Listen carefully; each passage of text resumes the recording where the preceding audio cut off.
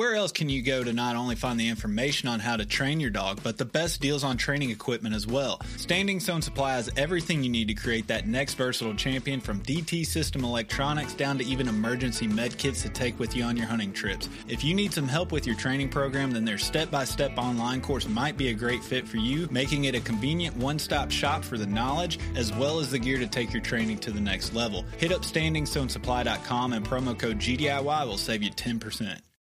Being an upland hunter in the South nowadays unfortunately means a lot of travel to try and find birds for my dogs. This means it's even more important that my map scouting is reliable to justify the effort. This is where onX comes in. I can honestly say that onX directly impacts the level of success I find on my trips. Whether it's the private versus public land boundaries, the expanding number of unique layers and features by state, or the 3D mapping capabilities, my initial step in planning my hunting trip starts with onX. To know where you're going, you have to first know where you stand. Check out onX Hunt Maps and use code GDIY20 at checkout to save 20%. Think you know the Brooks Ghost? Think again. Introducing the all-new, better-than-ever Ghost 16. Now with nitrogen-infused cushioning for lightweight, supreme softness that feels good every step, every street, every single day. So go ahead, take your daily joyride in the all-new nitrogen-infused Ghost 16. It'll turn your everyday miles into everyday endorphins. Let's run there.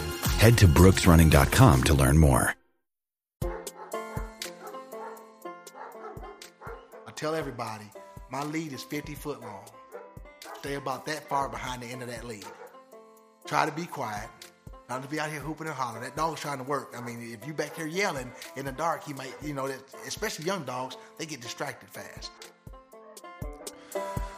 Welcome back to GDIY, Gundog It Yourself. I like that voice. You got the good podcast voice going, Nick. Hey, you got to change things up, attract new listeners, Welcome back. Yes. This week we're coming at you live from the Gundog It Yourself recording studios.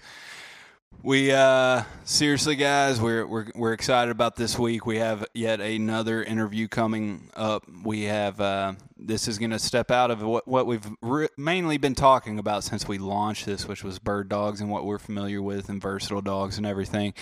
We are going to go into the world of blood tracking with hound dogs. Yeah, so this is what GDIY is about. We're trying to hit on all the different types of dogs that are out there, different breeds. This is just one of the branches that we're going out on here. Yeah. So we have for our interview Charles Miller. He is a blood tracking specialist here in Middle Tennessee, but he goes, as we found out, really everywhere. Anywhere. And except for Africa, and where was the other place? I think South America. Okay, that guys, if you're in Africa or South America, I think you're SOL. Sorry. Yeah, because he's got a hell of a bloodhound. Yeah. So this is what we're doing, guys. We're reaching out, getting some different breeds in here, talking about them, just trying to learn how these dogs are trained and whatnot. Yeah, I mean, I think blood tracking overall is kind of an overlooked activity or specialty with dogs, but coming from, I think, as we've mentioned before, we're kind of generalists, so we deer hunt as well as bird hunt and everything, and I know a lot of you people kind of do the same thing, and anybody that's deer hunted has been in the position where they've had a tough track, and it's phenomenal what these dogs can do to help track down a deer for you when, if the blood trail is light, if it's non-existent, these dogs do phenomenal work in the field and they can save you a deer. And I don't think people put enough stock in the fact that when they get a shot on a deer, they, maybe it wasn't the best shot. They'll just chalk it up to, oh, it's alive and it's, we'll hunt it another day.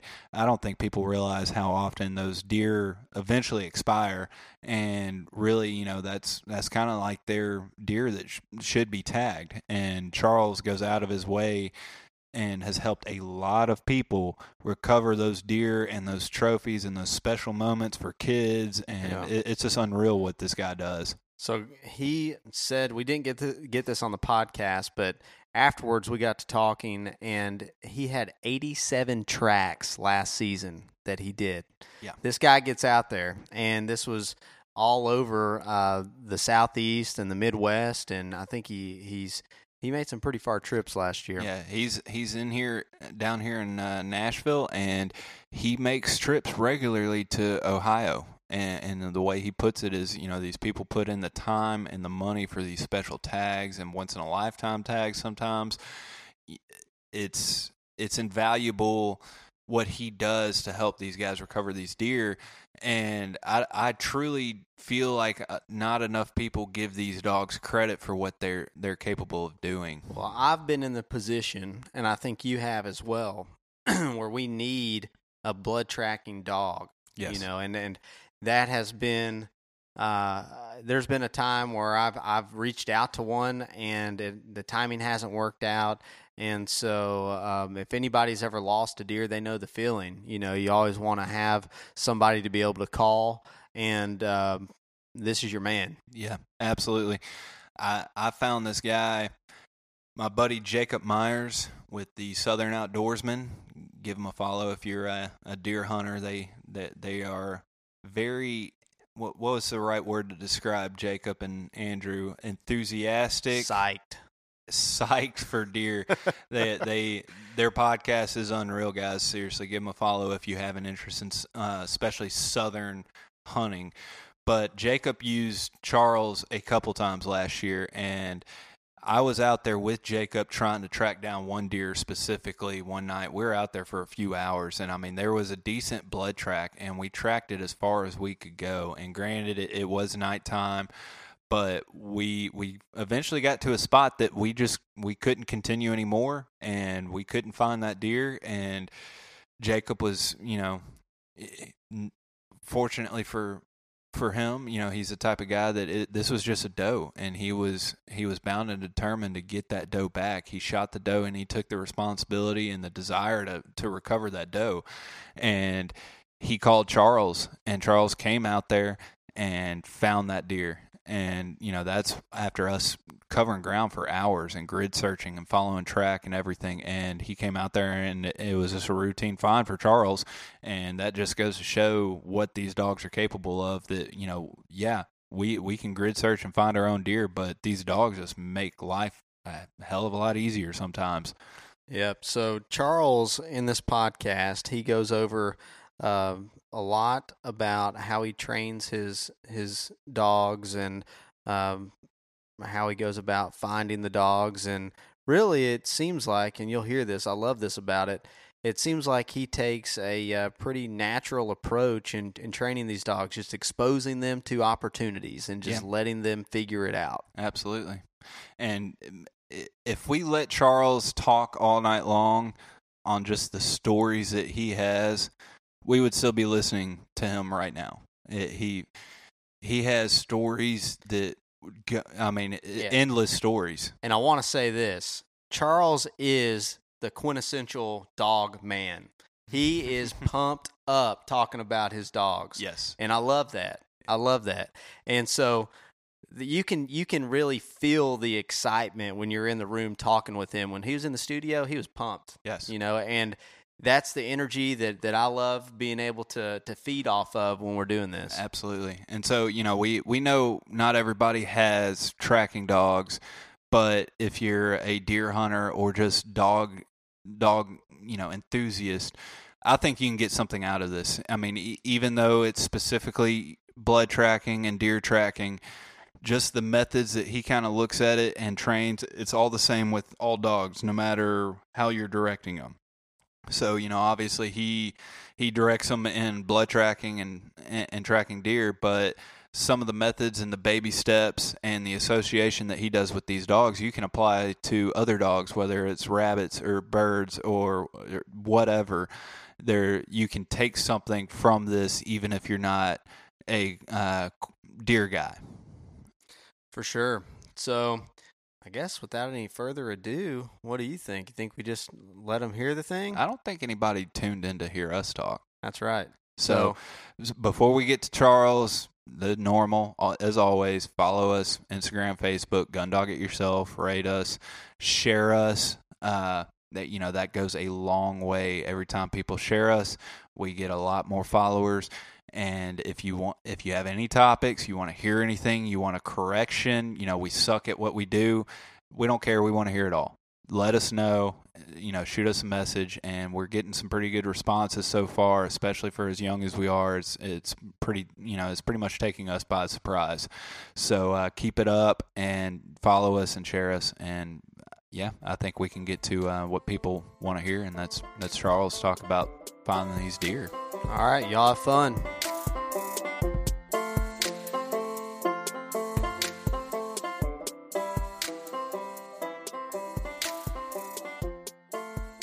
All right, guys, this is Nick with GDIY with Austin. We're sitting here with Charles Miller. He's a blood tracking specialist, and he runs a couple bloodhounds, and he's been doing this for a few years, and he's actually our first guest on this podcast that isn't really bird hunting related. So I guess this is kind of the deer hunter special before we get into the deer hunting season. But Charles, we appreciate you coming out and giving us your time tonight. Thank you, man. Thanks for having me. So, to be straight up honest, we don't know hardly anything about blood tracking, other than just, you shoot a deer and the deer runs off and the dog tracks it down. So we may be asking you some pretty stupid questions tonight. Okay. If it's a stupid question, you can say, hey, that's pretty dumb. I'm not going to answer that. But, I'm sure a lot of our listeners out there, they're primarily bird hunters too, so they may be pretty interested in this. So anything you want to touch on, just feel welcome to. But I guess just kind of to start off, just give us a quick introduction. Tell us where you're from, what got you interested in blood tracking and kind of the area and regions that you do this in. Okay. I'm from Lebanon. I currently live in Lebanon. And how I got started in this. Youngest son shot a deer, couldn't find it, called a guy that's supposed to have a good dog, and he actually has a good dog, to come look for it, but we didn't find the deer. And we talked for 2-3 hours walking around in the woods, and that led to another thing, and I ended up buying me a bloodhound puppy, pretty much. And it started there. Now, I researched for probably 2 weeks before I bought a bloodhound puppy. And I personally am one of those guys that if you're going to do it, you need to do it. Right. If you're not going to do it, then don't do it at all. I mean, because bloodhounds are a lot of dogs. There's other dogs that can do it. Difference is a bloodhound's got more tools than any other dog to do that. Right. Sort of like a doctor. There's a guy going to come in with a big bag and a guy's going to have a cabinet. I want the guy with the cabinet. You know what I mean? I'm just saying. Not that this guy can't get it, but you know what I'm saying? Yeah. And that's just the deal. Now, every dog's different. If you don't have a lot of time with them, you got to pick a different dog. You have to work with bloodhounds because they will smell anything. Yeah. And I read a lot of books. I did a lot of research. And, the biggest thing for me was learning that if a dog's not doing what you want it to do, it's because it doesn't know what you want it to do. It's not because dogs don't. It's not because you're just not getting it through to him yet. But once they make that connection, they can smell anything. Yeah. It doesn't. You can teach a dog they only do one thing. They sniff. Yeah. And so you can teach them to do anything. That's great. That's kind of the theme of our podcast, really. We're trying to make sure that everyone knows how to look. It's not the dog's fault. You got to train that dog right, and it's all about association. Right, that's what we're going to and going towards. So let's break that down a little bit. You said that you look for the dog, obviously for a few weeks before you decide to purchase one. How did you decide on the pairing or that puppy that you ended up getting? What were you looking for in the background of that dog? I wanted a black and tan dog. Okay. And that was my number one. I'm a visual person. It's got to look good to me for anything to work. I don't care what it feels like. I don't care what it tastes like. Hey, it's all right. It needs to look good first. Yeah. And also for can me, relate to that. And so my dog choices were I was looking for a black and tan. Well, I called. Now we're talking December. Yeah, I'll say right around December. And you would think you could find a black and tan bloodhound, but I wanted one that had paper, so I knew I was getting a bloodhound. And I couldn't find anybody around here that was willing to sell me a bloodhound and let me have breeding rights. they want to give you their dog, and then they don't want you to breed their dog. Limited registration. I mean, yeah, limited. And in the world I live in, I give you a lot of money for something. I want all of it. Yeah. It's just the world I live in. So I end up, believe it or not, I was on Craigslist, and I found a girl in Alabama that had an ad on some bloodhound puppies. And she had a bunch of, I'm going to call them red, buckskin, but they were all lighter looking dogs. And I contacted her. I tried to contact her. She didn't call back. I tried to get a hold of her 2 or 3 times. She didn't call back. And finally, I sent her a message and said, do you want to sell these dogs or not? Well, she sends me a picture. She thought I was spam, is what she ended up telling me. She sends me this picture of all the dogs she has left. They had little collars on them and everything. Well, there's this one dog that was darker than the rest of them, this one puppy. But she only sent me one picture of him. The rest of them, I had pictures of all the rest of the little dogs in the litter. And she said, well, did you decide on which one you want? I said, where's that dark dog at? She said, I was going to keep him. And I was like, well, that's the one I want. I want the dark dog. Because I thought he was going to be black and tan because he was dark-looking puppy. Yeah. Now, his dad and his mom are red. I mean, his dad is almost that color with a solid black face. The coolest bloodhound you ever want to see. And his mother's just red. And my dog, Dallas, that you've seen as Dallas, he looks like his mom. He looks nothing like his dad. So anyway, the wife came home and I said, hey, I got a puppy picked out. I'm going to get it. And she said, no, you ain't going to get a dog. I said, I'm leaving Saturday morning. You want to go? It was Pine Grove, Alabama. We drove down there, met the lady. She had him in a little basket like they carry them little pot-belly pigs. You know what I'm talking about? Yeah. She had him in a little bag like a bread basket or something. You know what I mean? And he was all wrapped up in there, and he had an Auburn blanket on. That was the only problem because I'm an Alabama fan. And I was like, dadgummit. So that anyway, didn't turn you away? Nah, it almost run me off, but I wanted that dog. And man, so we got him, I finalized a little deal and stuff and got him, and we was bringing him back, and he was whimpering the whole time. He's just kind of going, he's just whining. And my wife was holding him, and we was riding down the road, and all of a sudden, he was like, he's going, and he goes, let out that hound. Dude, he howled. I bet he howled for 3 miles. And I thought, oh, man, it was the coolest thing. And he just, man, bloodhounds love affection. They love being, I mean, I've had a lot of dogs in my life, and I've been around a lot of hunting dogs, and my dogs stay inside. I have a pen for them. I put them in and let them go out, and they stay out very lengths of time, but they stay in the house. A lot of people don't believe you can have a house dog and be a good hunting dog. Yeah. Well, if it's not doing what you want to do, it's not because it's living in the house. It's because you just you're not delivering the message right. So anyway, we got him back, and the first thing I did, I did a lot of reading, and I kill a lot of deer, so I always got stuff laying around. So funny thing is, I took a treat, and it was a little treat, and what I would do is, I'd already instructed the family, do not tell the dog the things that I tell the dog because you see me doing it. What I'm teaching this dog is what I want him to do for me. You guys are not allowed to say the things that I say, and they're not very complicated things. I was saying stuff like find it, leave it, get to work. Common words you should use every day. But you said we've hit on this a little bit in our other podcasts. Before you got the dog home, you kind of set the rules for the house, right? Because he was like, believe it. I say this, my wife gets mad. He's more of a business partner for me, and he was a pet for them. And I'm like, it's okay that he's a pet, but he has a job, so he gets to sit around and do nothing till these 5 months coming up. Get here, and then we're wide open. It's not a companion dog; it's a working dog, and we're best friends, and we understand each other. And I spent so much time with this dog; it's unbelievable. But when I trained him, I took a treat, just a little old treat. Now I feed my dog grain-free food or some expensive food, but they sold me on the fact that it was going to keep him healthy and keep his energy level up. I'm like, okay, well that's the case. That's what I want. I want to use the right oil instead of the stuff that's not, not the good stuff. Anyway, so I would give him these treats, and I'd put them right in front of him, and as soon as I give it to him, I'd say, find it. And when he's looking at me, I'm giving it to him. He's just grabbing it, eating it. Well, I would just put him on the floor, and I'd say, find it, and he'd get it. And then I'd start throwing them to him, and he'd start looking for them. Well, when he would start looking for them, he'd get every one of them. He'd just keep looking around because he had them big old ears flopping around on the floor. Ears pick up scent. The nose it's got all these different chambers. So he's getting everything in. And then I got to the point, now this was in the house. When we got to the point of going outside, I started putting drop of blood on the treats, deer blood on the treats. And I would put them in a line. The trick to this is you want the dog to find every one of them. success. I don't care if the line's that long or from here to that door. You want him to.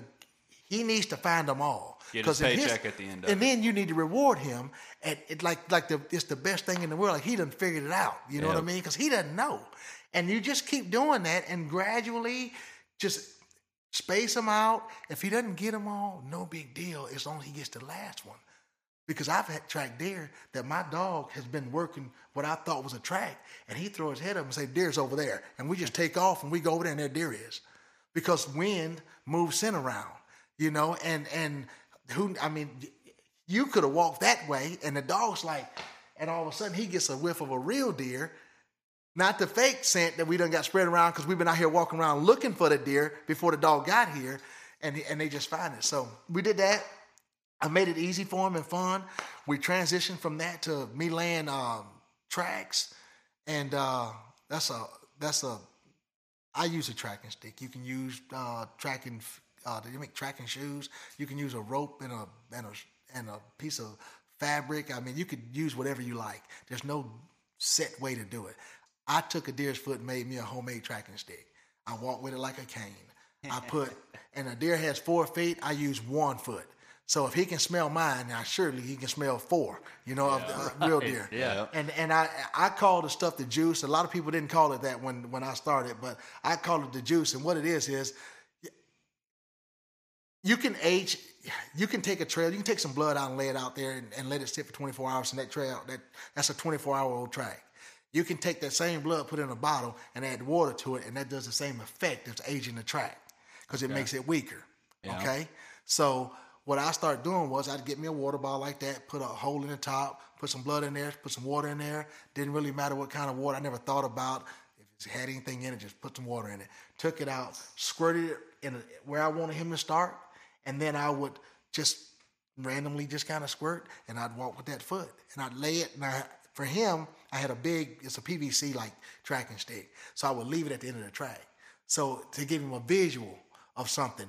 So, because even now when he gets close to a deer, he starts looking for the deer. Yeah. Mm-hmm. As well as my other dog, my female dog, my younger one, she doesn't look for the deer. She bumps into him because she's following that track because I'm training her a little bit different because I'm going to compare the two because I know the way I did Dallas works, but I'm trying to compare another method. Compare another guy's way of doing it versus the way that I did it. Because I know. And then your next one, you can take what you liked out of both of them and exactly. Apply it to you know, the one thing that you lose when you do it the way the second way, the latter of the two. I trained Dallas on mock tracks and situations and stuff like that. I'm making his mind think. I know what he's thinking. I know when he's trying to figure stuff out, and I know what he's doing. Emery, I'm not training her that way. I'm training her, or I trained her to take her to a shot deer. I take her to a deer that's been shot, regardless to how good the shot is. Let her find that deer. There's guys that believe you do that 20 times, your dog will finish itself. Mm-hmm. Yeah. It may or may not. I don't know. But I know that the way I train Dallas does work. So you're kind of doing a natural way the second time around where you find you're not doing the mock tracks. You're just going straight to the actual thing. But what you lose with that is she doesn't get puzzles. Dallas got puzzles. Like I would double back on Dallas, go up the fences, cross it, go back over it, cross it, get in the water, walk all the way down it. She doesn't get that. She's relying on what the deer really did. And Dallas, I know when we get to water, if my dog goes in that creek, that deer went in that creek. I went on a track one time out in it wasn't Shelbyville. It was out going to a Shelbyville. A young boy had shot a good buck, shot him in the chest. His dad said, I know he hit him hard because he buckled when he hit him. I'm thinking, okay, but that's why I'm out here because he hit him so good. So the deer ran out of the field, runs through the fence row. Through the fence row, there's 1 drop of blood. They can't tell if it went to the right, which means it's going to have to cross this creek, or if it went anywhere from straight back this way, from 12 o'clock to 4 o'clock, he was going to have to cross the creek, or if he just went straight, or if he turned left. So Dallas, we get out there, the guy's like, it happened right here. Well, Dallas is already pulling to go towards this because I run a 50-foot lead on mine. I mean, I run a long lead, which the guys don't agree with. but I don't want to walk every step that bloodhound walks. Yeah. If I can hold 50 foot back, stay 50 foot off of him, and let him walk around here in this field, I'm going to do that, and I'm going to stand here and watch. Kind of fan cast, you know what I mean? Yep. And so Dallas goes through the fence row. The guy said that's where he went in at, and as soon as he goes through that fence row, he goes straight on an angle to this creek. And I knew it. At that moment, I said, that deer will cross the creek. He gets to the creek. He looks up and down the creek, goes down the side of it a little bit, turns, go back over to the fence row, comes up this side, sticks his head in there where we just come out of, turns, make a bigger loop this time, goes back around, ends up almost exactly at the first spot. And I know what this means, but I'm going through the motions. He does the same thing again. This time he goes all the way in the other direction. Gets up there, starts walking around, turns around and goes back to the creek. I said, the deer crossed the creek. He said, you sure? I said, dog went to the creek 3 times in a row. Deer's crossed the creek. It's a wide creek. It's December. There's 2 9-year-olds out here with us. The water's over my knees, and it's moving pretty good. The 9-year-olds can't walk across it, so they actually, I thought they were coming with me. He said, well, we can go over there on that side. It's a big cow pasture. Well, I'm thinking they're coming with me. So I said, all right, Dallas, let's go. So me and Dallas take off across this creek. I mean, we're waiting in the rapids. I turn around, these guys are gone. I see lights going through the woods. They done went and got a 4-wheeler and come around through the farmer's gate to get back there. Well, I done went through this creek. Well, so Dallas. You're like, appreciate it, buddy. Yeah, I'm soaking wet. Dallas Thanks for the heads up. Yeah, Dallas gets out, man.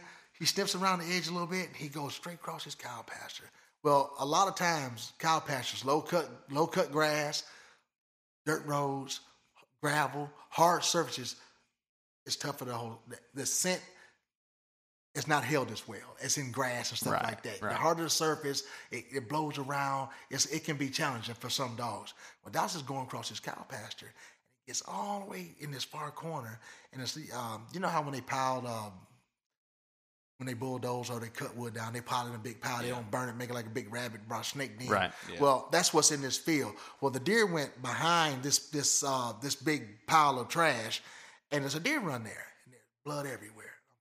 Now, I hadn't seen any blood the whole time all this done happened. From the time we come through that fence to this point, there's no blood. We've covered a mile at this point. Okay? We're a mile. And the dog, and I see all this blood, and I'm calling these guys and say, hey, man, I got blood over here. And they're like, where you at? I'm like, way back here in this back pasture. Like, all right, we'll be there in a minute. I mean, on the 4-wheeler, it's taking them forever. And the deer jumped the fence. Well, when he jumped the fence, another old fence, I knew what was wrong. There's blood all over the fence. I'm like, he blew his leg off. Because that's the only way you're going to have all this blood. And so he blew his leg off. Well, long story short, 1.3 miles later, we found that he bed down 4 times. And he after he jumped that fence, he went in I call it straw grass. You know those brooms they used to make out of that brown straw years ago? He went in a field like that, and he made a big circle and double crossed his track. And then he bed down 3 more times. He was in the 4th one. And Dallas actually went for the circle the first time, and it kind of threw him off. We went back to the fence. And he got back up, and he did it again. And that time, he went through it. I said, oh, he got him now. And he was in the 4th bed. Was his leg gone? Oh, it was gone.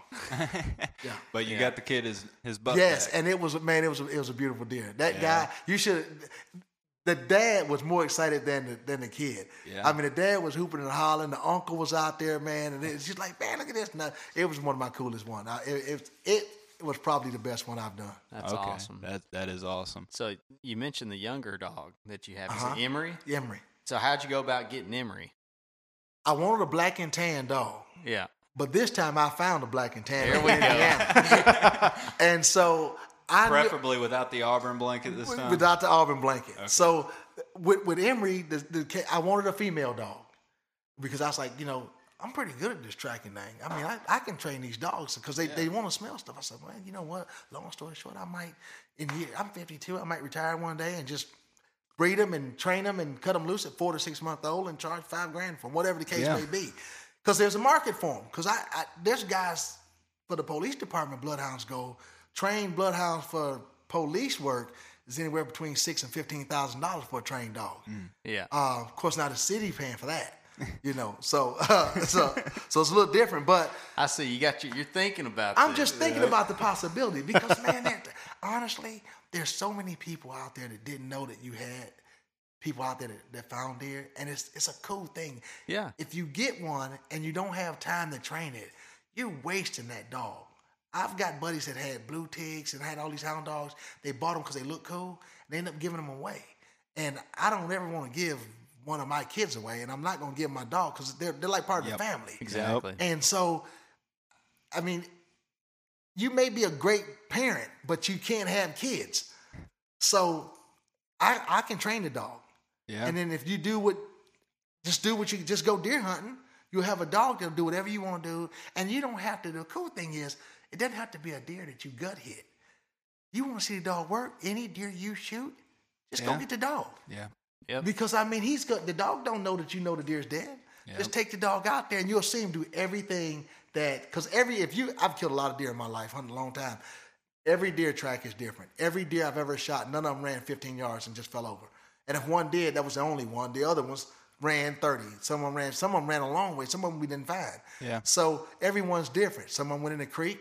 And I'll tell you this, if you shoot a deer around some water, if he lives long enough, he's going across that creek at some point. Go to the creek. They always do it. I'm not saying they die in it, but if there's water on some property and I'm tracking it, I can assure you that deer would cross that creek because I always got to cross the water. Yeah. They just, for some reason, they just do it. I don't know if they're trying to get away, but they always cross that water. It's Interesting. all the time. They'll find them in a ditch. A lot of times, intestine hit deer. And that's the difference between guts and intestine. You hit a deer up in here, that's his stomach, that's his guts. That deer will be dead, 12 to 18 hours, 24 hours. You hit a deer in the intestines, which is back here, it may take him 3 days to die. Mm-hmm. So even though I can put the best dog in the world on him, he can still keep walking for 3 days. Yeah. He's actually got to die of like poison and gas. He can't use the bathroom is what kills him, is my guess. And those deer always die near water because they get thirsty because they can't eat. They can't die. They may be able to digest to a certain point, but then they can't pass anything. So I guess they just get thirsty and they go to water.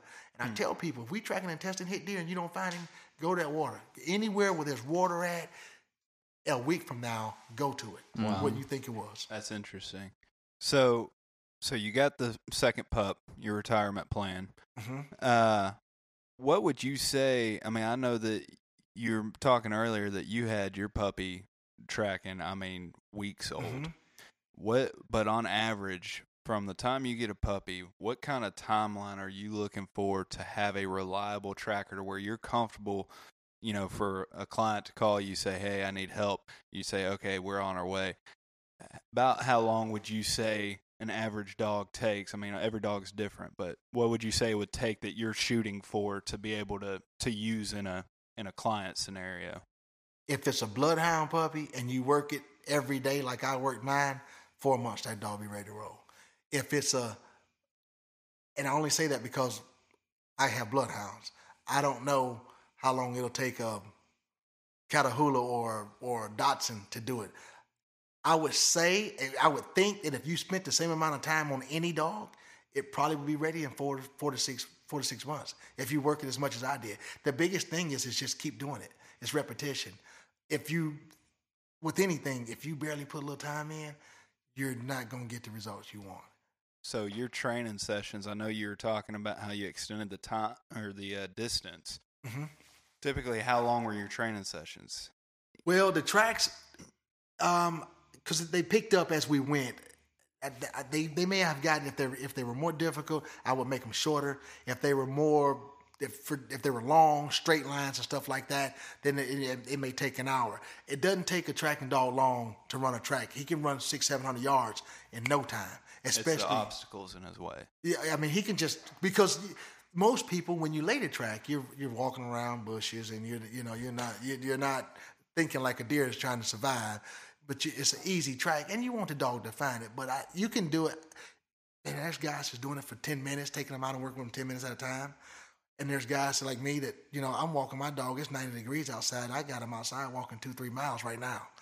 And they're like, you're trying to kill us. Well, I mean, I go for 5 months, and I cover the Midwest. Yeah. Mm-hmm. So I go anywhere. I mean, when I tell you I go anywhere, you could call me in Colorado and say, I got a bull elk down, and I'm going to tell you, this is how much a first-class round-trip ticket costs. This is what it's going to cost for the dog. This is how much it's going to take, and meet me at the airport. I'm on the way. Let's do it. Just do it because honestly, if you can afford to go elk hunting in Colorado or wherever it is, and you kill a trophy, and you need a dog, are you gonna let that animal just stay out there? Right. If it's a trophy animal, and most of these guys are hunting trophy animals, especially now, everybody's want trophy. You know, you spend this money at these outfitters and all this stuff. You shoot it, it's yours. Yeah. Whether you find it or not, you drew blood. That's your tag. You don't get another one. And if that means calling a guy in with a dog, hopefully it's somebody closer. But it may be me or one of my friends. And if they can go, they're gonna go. I'm gonna go. Yeah. It doesn't matter where it is. I'm going. So, I'm not going to Africa. or Australia. Them are the two places, or South America. I'm not staying in the United States. Well, on that topic, not coming from the blood tracking world, is there like bucket list? You know, everybody has these bucket list hunts. Is there like a bucket list tracking scenario for you that you just dream of? Like, yes, man, that would be awesome. My first elk. I can't wait to find my first elk. I went out to 2 last year, 2 different times, and we jumped the first elk. And they never recovered me because he was 3 days later. He was still on the side of a mountain, and he could get up and run 3 days later. Where was that? That was in Kentucky. Okay, that was in East Kentucky. And he just happened to have been shot from a really, really long way away with a really big gun, and it didn't work out. He should have been about a half mile closer, and Wow. the elk probably would be on the wall. But it was supposed to be a 400+ inch elk, and I really want to find one of them. Elk's my. That's your target. Elk is the number one. Number one thing I think, and next is a bookend Boone and Crockett book. I want to find a 170-inch deer. The biggest I found is 155. I want to find a 170, and from there I need to find me a 200. And if I do that, you know, I think I'd cover it all. No moose or anything. I just got to go where there's bears at. There's Yeah. grizzly bears we go. where there's moose at. See, Yeah. and so I don't know if I'm trying to stay away from anywhere where there's things that eat dogs and people. I like that standard there. Fair enough. So going back to the training of these pups, you mentioned that you're using a 50-foot lead when you're out in the field. Are you using a lead when you're beginning to train those pups from a young age? Yes, I strongly recommend, whatever you're going to track with, do it with that dog. And by that I mean, if I'm going to teach my dog to track, there's certain gear that I put on my dog that he knows when we put this on, this is what we're doing. Mm-hmm. Okay? I don't put my lead on my dog when I'm out walking a dog. I take him on a dog leash. I don't put my harness on my dog unless we're tracking. We don't walk with harnesses on because he knows when I start snapping on them harnesses. And my dog can tell when I get a phone call. Dallas can tell you when I get a tracking call. He's associated that cell phone. He knows, I think, because I walk when I talk. I'm a walker, and I think he knows. He can just tell. That energy. He starts whining, and he's ready to go. And we were talking about that last week with my buddy Bill. These dogs pick up on it, and they just know it's go time, and they're just ready to go. He knows, but my lead. Any size lead. I personally don't have I got 50 foot out. Dallas drags that 50 foot. I'll hold 10 foot of it. I might hold 6 foot of it. If we're in thick stuff, obviously I'm choked Shorten up on it up. But when I'm in rabbit briar and I'm on hands and knees, he may have 45 feet of it out. You know what I mean? Because I can't keep up with him. And you can buy all different kinds. What I've done is I went to the Home Depot, got some 3/4 inch or 1/2 inch. I think it's polypropylene. It's rope. It doesn't rot, doesn't mildew, and it floats. Got a couple clamps. Go over to Tractor Supply, get a thimble and a couple good clamps, and I got pictures of them. And I just made me a really durable lead. It cost me $13 to make it. I've been 3 years, just the 3rd season with it. I use a really long one. It's got a lot of benefit. One, obviously I can change the amount of control I have of the dog. But when we go down in something really wet and Dallas gets out of that ditch and he's up on the side of that hill and I need just something to lean on, I can lean on that big dog. Can't lean on little dog. I'm just being honest. You can't lean on it. Another benefit of that long rope is I tracked for some guys in Clarksville. One was a really older guy, and it was you know how the water gets high, and then there's like, we're gonna call it a little creek. The banks get real slick when it dries up and the water goes down. Well, we had to cross one of them. Deer jumped it. Well, I had to break a limb down to climb up on the other side, but that lead was so long that those other guys, when they got down in there, they just held on to that lead. I just pulled them out with that lead. Well, you can't do that with a 6-foot lead or a 10-foot lead. You know, you just tricks of the trade. I just, if you go, the dog's pulling at it. I don't know. A little dog, I mean, he may not want to pull a 50-foot lead, but my dog will drag it. Now speaking on the little dogs, have you been around one of those Teckles, the long-haired Dachshunds? Have you seen them in action? I mean, are there any other breeds that you've seen in action that you can swear by that, okay, these dogs are legit? Okay. I will tell you that there's a guy in Michigan who has what some people think the 2 best tracking dogs in the country, and they're Dachshunds. Yeah. I know him. I haven't met him personally, but we talk a lot. We talk on the phone. We communicate back and forth, social media, and I run things by him. I'll bounce something off of him if something doesn't make sense to me. Somebody calls me with a crazy story, and I'm like, hey, his name is Robert. I'm like, hey, Robert, man, what does it sound like? He'll tell me. Man, I'll tell you, I've only seen those dogs work. I've never seen a Catahoula work. I know guys has got them. I've never seen coon dogs do it because those are running dogs. Yeah. You want to stay away from them because they like to run. Bloodhounds don't like to run.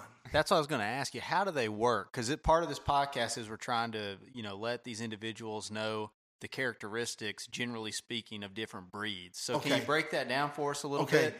A bloodhound is a walking dog. It's not a fast dog, and they look kind of clumsy.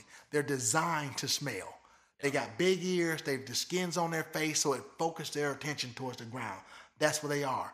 They can pick up, documented, 313 hours long is the oldest track that a bloodhound has actually tracked somebody and found it. How long was that? 313 hours. Ooh, wow. Family lost in the desert. I think don't they have that Old Red song about that?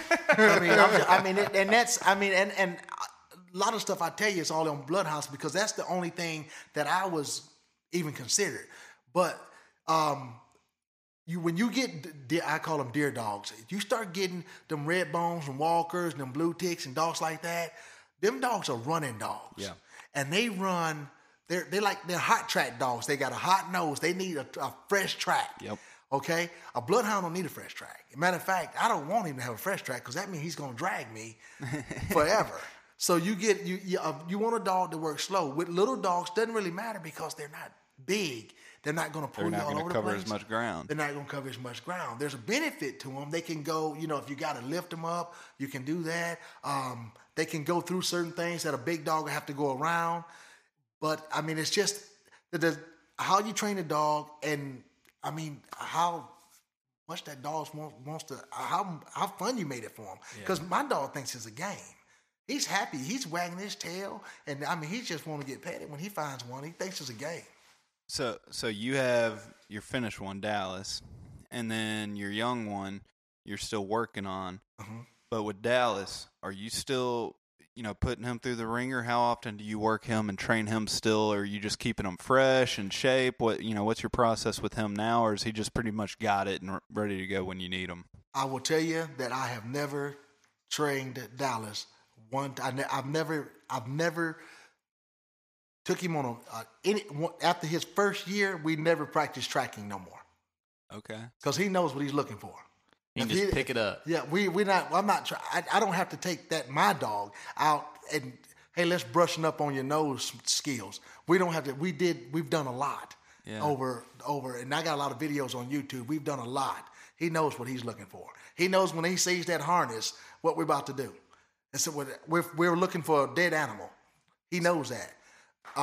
That's kind of neat. You do all the work with your dog, and then you get to do what you train the dog, and then you're just home free.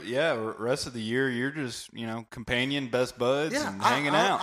Honestly, people ask me all the time, "You see blood?" I'm like, "No, I'm not looking for blood. Yeah, I'm following that dog."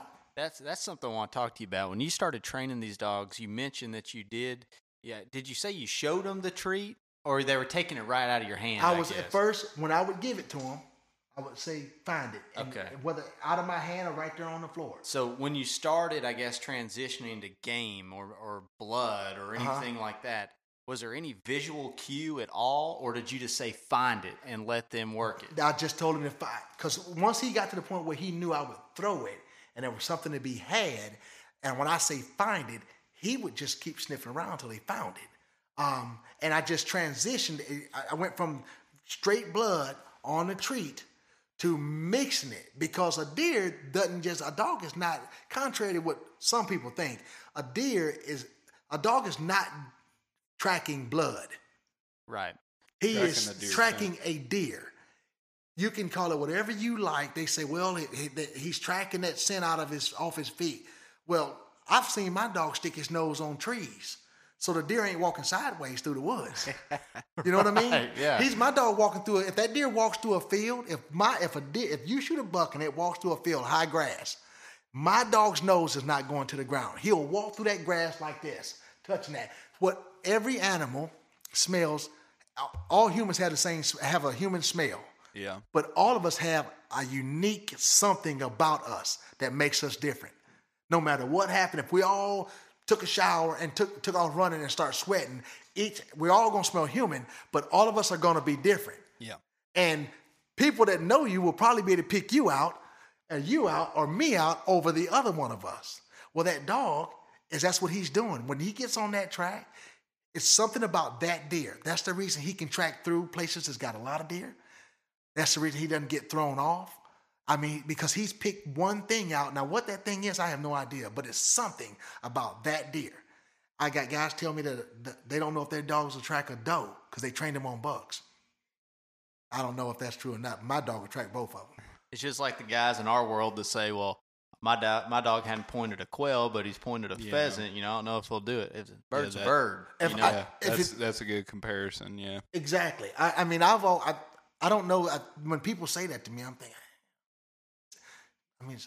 it's blood. I'll tell you a quick story. A friend of mine in Kentucky's got a good dog, and he's got a Calihuda dog. He's got a real good dog.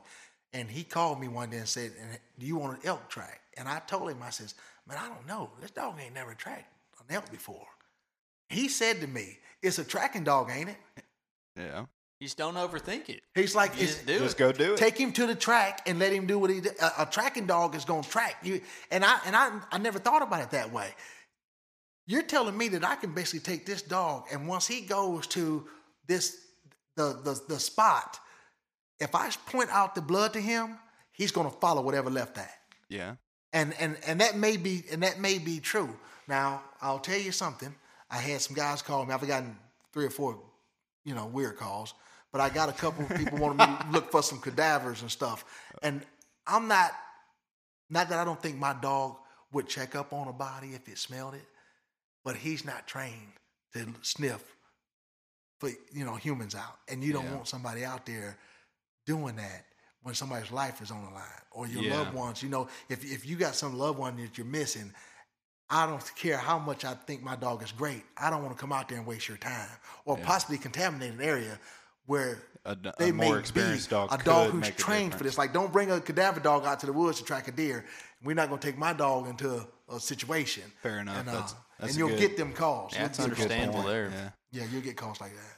So when you're tracking, say you're doing a long track, when that dog finally finds the deer, is there an alert? Do they sit down? Do they bay? Do they crash in? I mean, do they sometimes bump the deer? Go through the finishing, we got the start and the whole long track, but how do they finish the track? Okay. I got 2 dogs. They're both different. When Dallas finds a deer, and when he was young, he always wags his tail. When he knows he sees it, he always wags his tail like, I got it. And then I'd love on him. Oh, that boy, Dallas, and all this stuff. And he used to just go up there and he'd just be sniffing all around the whole animal. Now, as he's gotten older, if he goes up to one, he starts ripping at the inside of it. Now, I don't know what that's all about, but young dogs don't hardly do it. As they get older, they all do it. All breeds will do it. is what I was told.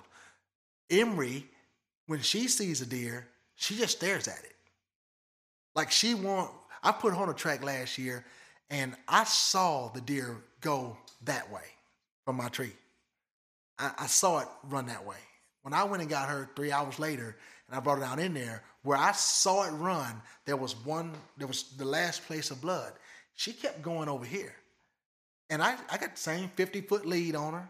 I just let her, because I don't coax them. I want them to find it. Figure it out on their own. That's a good point. You Yes. figure it out. I'm not urging you. I want you to, it's your brain. I'm going to follow you. Yeah. Well, she kept going over here, and I'm over here, and I'm thinking, what's she doing? I got a buddy with me. So I said, come here. And she comes over, and she looks at me. I'm like, get to work, find it. She sniffs around, man. She goes right back over there. And she's not doing anything, but she's just going over there, and she's just stopping, just standing there like this. But she's 25, 30 feet away from me, and it's dark. Yeah. The third time she does it, I'm starting to get frustrated. I'm like, Jesus Christ, what are you looking at? So I walk over there, and I got this big coon light hat deal on my head and stuff. Yeah. And I walk over there, and I turn it up on high, and I'm like, what are you looking at? And she looks up at me, and then she just looks in the woods, and I turn and look, and that deer wasn't laying 10 feet from her, just laying there. She wasn't doing anything. Like Dallas, that'd have been Dallas, he'd have been wagging his tail out and knew what it was. Yeah. She's just, I don't know if she's just not. That was a point. That's what it was. That's right. Maybe that was. The point and bloodhound. Point and bloodhound. She was just sitting there like this, just looking at it. And I mean, it wasn't her first rodeo. But she's a slower dog. And a lot of dogs are different. Dallas is a faster dog. One thing I will caution you against is teaching a dog to run behind something that you're trying to get it to track. Yeah. I believe that has catered to a lot of headache in my early years because he wanted to take off running, move fast, and he'll blow past a turn because I taught him to, like a rabbit, you put a foot down and make him chase around the yard. I was doing that with him at 10 weeks old. And I think now he thought, we're going to run now. Yeah. And so don't do that. If there's anything I tell you, don't make him run behind a foot. You can let him walk behind it, but when he starts running, you want to stop that because that eliminate on them dogs pulling you when they get bigger. Yeah. Because they want them to go. One thing I want to circle back on, you mentioned when you are in the middle of a track on one of these deer that you don't want to coach the dog, right? Do you give any commands? Let's start. What is the procedure when you start the track? Do you make them sit and then give a command, or how do you initiate the track? And then once you start the track, do you give any commands whatsoever until they reach the end? When they're young, the commands I use is get to work, find it, leave it, and basically that a boy. When I pull them out of the truck, we're gonna start it from. I pull up. I get them all strapped up. I tell everybody my lead is 50 foot long. Stay about that far behind the end of that lead. Try to be quiet. Not to be out here hooping and hollering. That dog's trying to work. I mean, if you back here yelling in the dark, he might, especially young dogs, they get distracted fast. So, and then what I'll do is I ask people to take me to. I don't necessarily have to go to first blood, but if we're going to pass first blood to get to where you lost it, I just assume go to the first blood. Yeah. Because that way I can always reaffirm with you, is he on it? Because you already tracked it 200 yards. You're like, oh, yeah, he on it. Mm-hmm. So that way when we get to the end of it, I know for 200 yards he was following the right deer. Makes sense. Okay? So it's hard to do that at the end of it. But when we're out there, for Dallas, he had a big thing with coyotes, man, and anything that unrelated to tracking a deer was leave it and get to work. How can you tell when you know? You see him break from that track. Do you say leave it and then get back on the track, or how? When you say a big thing with coyotes, what do you mean? Okay, I don't know what the deal was with the dogs and the coyote poop, but coyote, I think it was a scat or whatever. Bloodhounds are, I don't know what they smell in it, but they are attracted to the whatever it is, the bile of a coyote. Right. Anytime you see them eating something, leave it. Because they got strong noses, they eat everything. Bloodhounds eat everything. I don't know how other dogs are, but I'm telling you, bloodhounds will eat anything. Cell phone, doesn't matter. Well, how you can tell, how I can tell with my dog when he's jumping track, and he has jump tracks. When that dog is working, when my dog's working, he's at a pace Doesn't necessarily have to be a really slow pace or a really fast pace, but he's at a set pace. If all of a sudden that pace picks up, either your deer's moving or he's got on another deer. Because the track doesn't get hotter as the dog gets closer. Yeah. The only way the track gets hotter is that the animal got up and started moving. You see what I'm saying? So even a track that's 15 hours old, that dog is going to be working that track at a certain speed. When that deer gets up out of a bed and move, that dog is going to start moving faster. And if you train your dog, you'll know that. If you didn't train your dog, you won't know that. Because you have to be with your dog to be able to tell the difference in personality. Speed. Exactly. Yeah. Because if he's going to start moving faster. Most dogs are good tracking dogs are closed mouth, meaning they don't bark when they track. You don't want a dog that's out there like a blue tick or that walker or the red bone, because they're trying to make something take off running. We're trying to sneak up on it. It's supposed to be dead. You know what I mean? So, and I walk up on them all the time. I mean, all the time I walk up on him. A buck, you can shoot a buck and he can barely be hurt. He'll go sit up in the woods and sit in the same spot for 10 hours and be sitting there looking at you when you walk up through the woods with a dog. And then he'll just get up and walk off. I tell people, if a deer lets a dog get 2-3 feet from him, that deer's going to be dead here for long. Because he would not let us get that close to him if he could got up and walked off. Right. Once we get to the end of the track, like I said, his body language lets me know that he's found it. Hey, good job, does all that stuff. I let him sniff around and stuff. And then I tie him off because the hunter wants to get in there and you know, do all their thing. And then we usually take pictures and stuff like that. I try to keep him away from, because like I said, he likes to tear at him now. So, but it's only the back end. So I try to keep him off of that. But how many hunters want a picture with you and the dog in it, though? Yeah, they you know, and everybody. So I mean, well, it's a pretty cool thing. I mean, it really is. I enjoy it, man. It's like hunting all over again. Yeah. When I was a kid, I used to go track deer. My buddy said, "Hey, man, somebody shot deer. You want to go look?" Yeah. I was doing it for fun 30, 40 years ago, and now I get to do it again, and it's just like hunting. Nick and I we both took our dogs. You know, I shot, or my dad actually shot a deer when Scout was 10 weeks old. My oldest short hair down at our property, and anyways, we went and found that deer, and then I had Scout with me, and I was like, man, let's go have a fun little track. I mean, he's 10 weeks old. Let's go see what he does on it.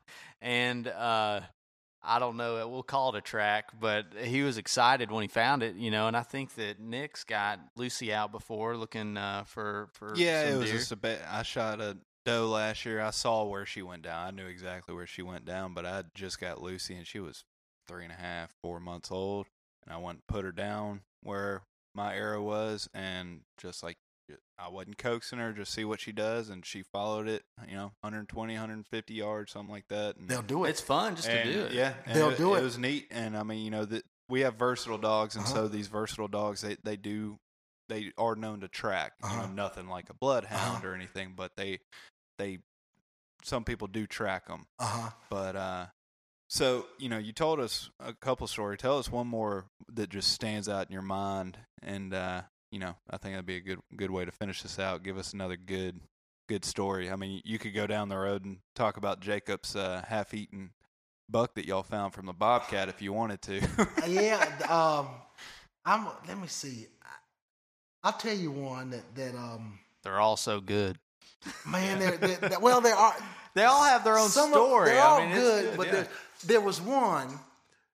I'll tell you about the one that's the 155-inch deer we found. This guy calls me from Kentucky, and he says, I liver hit this buck last night. I know I liver hit him, can't find him. But I don't know if you've been to Kentucky, but Kentucky has some of the largest soybean fields in the world, in my opinion. And their soybeans in Kentucky are different than anybody else's soybeans. Their soybeans are waist high. I don't know why they're waist high, but they're waist high. That's pretty inconvenient for guys. I grew up in Michigan, and their soybeans are knee high. These Kentucky soybeans are waist high. So the guy gets me and Dallas out there, and he's like, man, I shot him. You know, they can bait in Kentucky. He said, I shot him. I shot him. He spun, and then he ran, and then I don't know where he went. Well, he was hunting in between these two fences, and it was like it pitched down to nothing. And I was like, well, the deer had to jump the fence. So Dallas gets going, and we get over to the fence, and I'm like, that deer jumped the fence. but there's no blood around on the fence. And because it's probably 16, 17 hours later. So Dallas goes to the fence. So I got to get him over the fence. Now, Dallas is not a jumper. My other dog, Emery, she's a jumper. This is when you wish you had a Dotson. Yeah, well, yeah, Dotson, exactly. Because I have to lift Dallas over stuff. He won't jump. Emery will jump. Emery probably try to jump on that if I told her to. But they're just different. So I get him over the fence. He's working this edge of this field between this gigantic soybean field and the fence row. He's working it.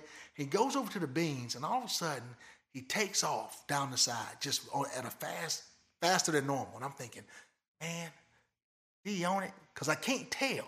But now, there's one thing about this dog that I've never understood.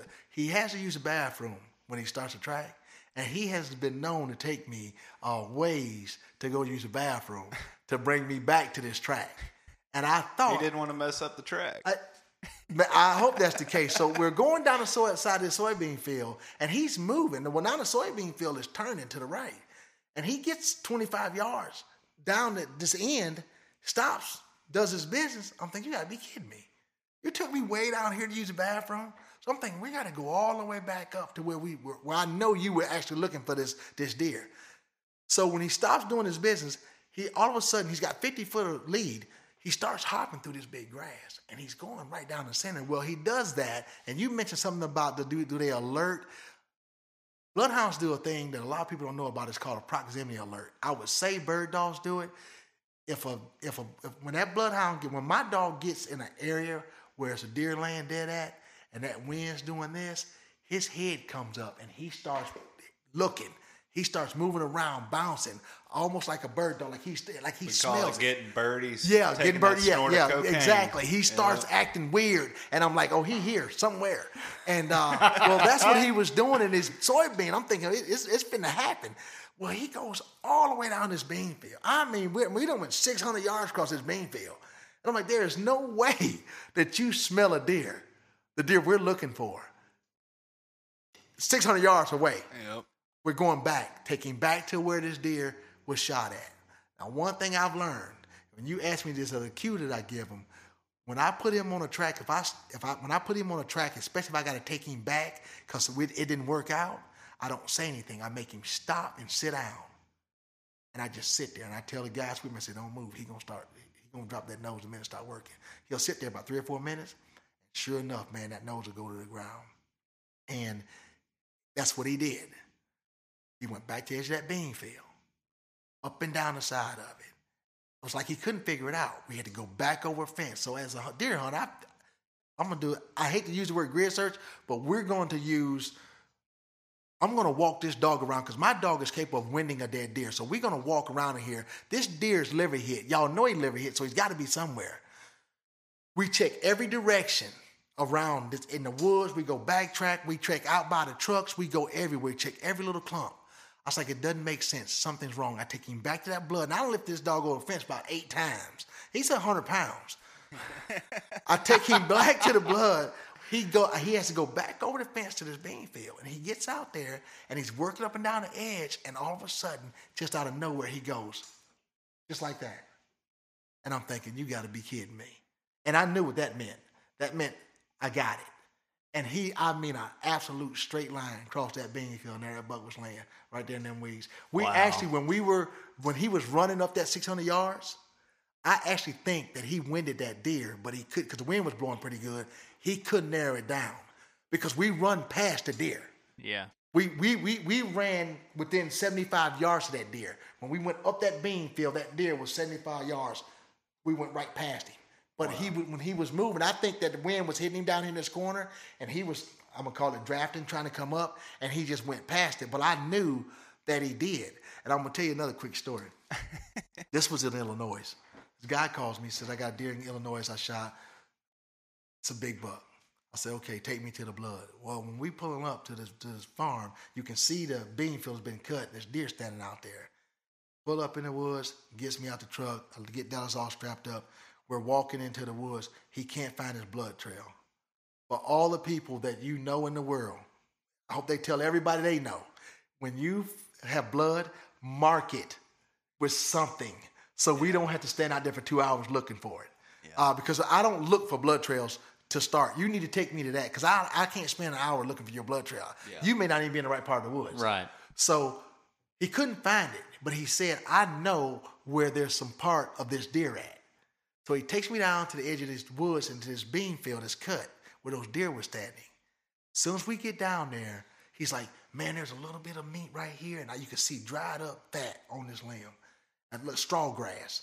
And Dallas goes out, makes a circle. He's working too fast. I'm like, that ain't it. This is a 27-hour-old track.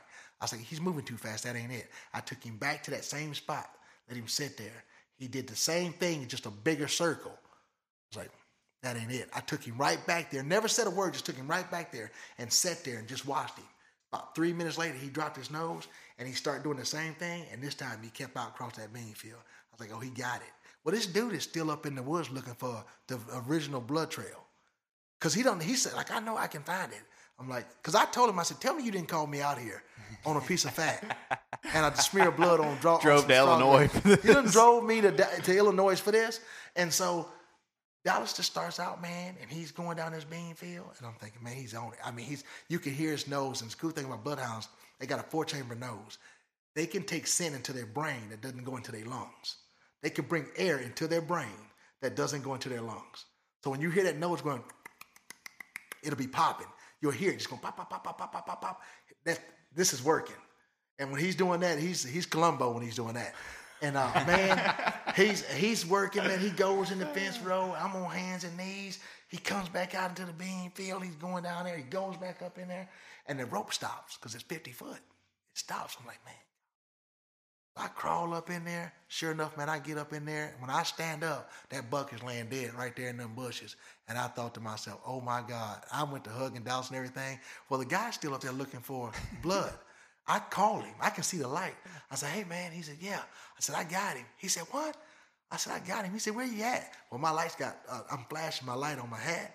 And he said, this guy looks like a headless body with a flashlight on his head coming. It looked like a ping pong ball coming through the woods. Man, he was bouncing off everything. He hollered and screamed, and it was a good buck. He was absolutely excited. That was the oldest one we did was 27 hours, and it was the in my opinion, the least we had to work with.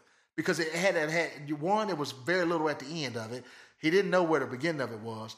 It went to a hard surface that actually had deer in the field where we were due to track at. That's what he got on first. Yeah. When we first got there, he was on the track of them other deer because he doesn't know that deer didn't leave it. He's got to figure it out. Yeah. And then he settled down and settled into it. And when they do that, it's a beautiful thing. I'm telling you, it's fun to watch. It gives a whole new meaning to trust the hunter with the longest nose. Absolutely. It's fun to watch. You got to do.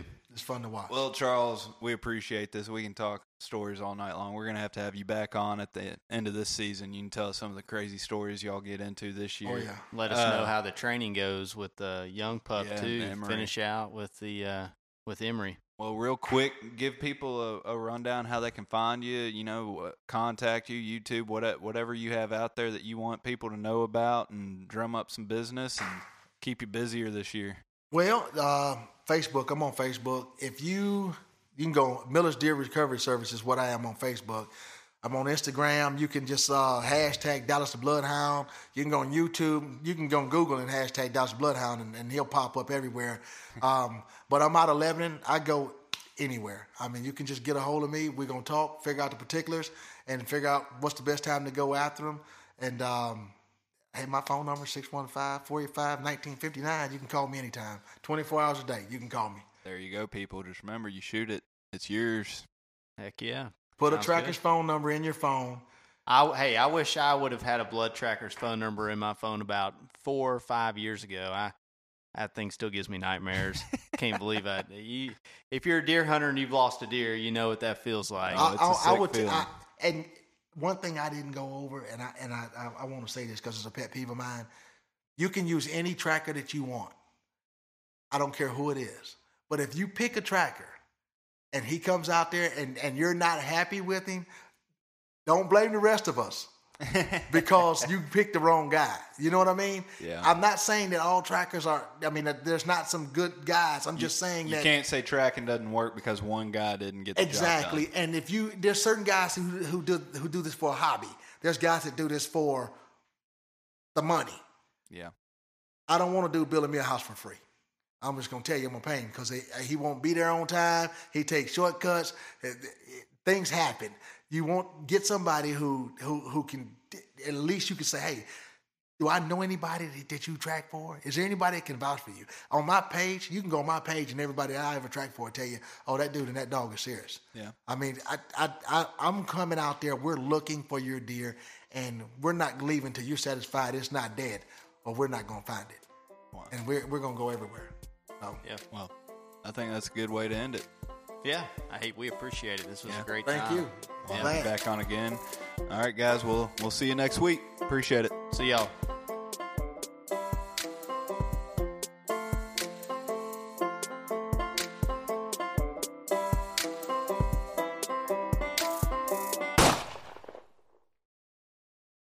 Everyone seems to have the same questions or concerns when they start trying to decide which kennel to purchase for their vehicle. Perhaps it's time to stop asking all the questions and just design the perfect setup that meets your exact needs. B-Pro Kennel specializes in designing and fabricating custom Premier dog boxes handcrafted right here in the USA from high-grade, lightweight aluminum. They'll get you set up with the size dimensions, lighting, storage, battery boxes with solar charging, and anything else you can dream of. Stop stressing over buying the wrong setup just to have to replace it again in a year.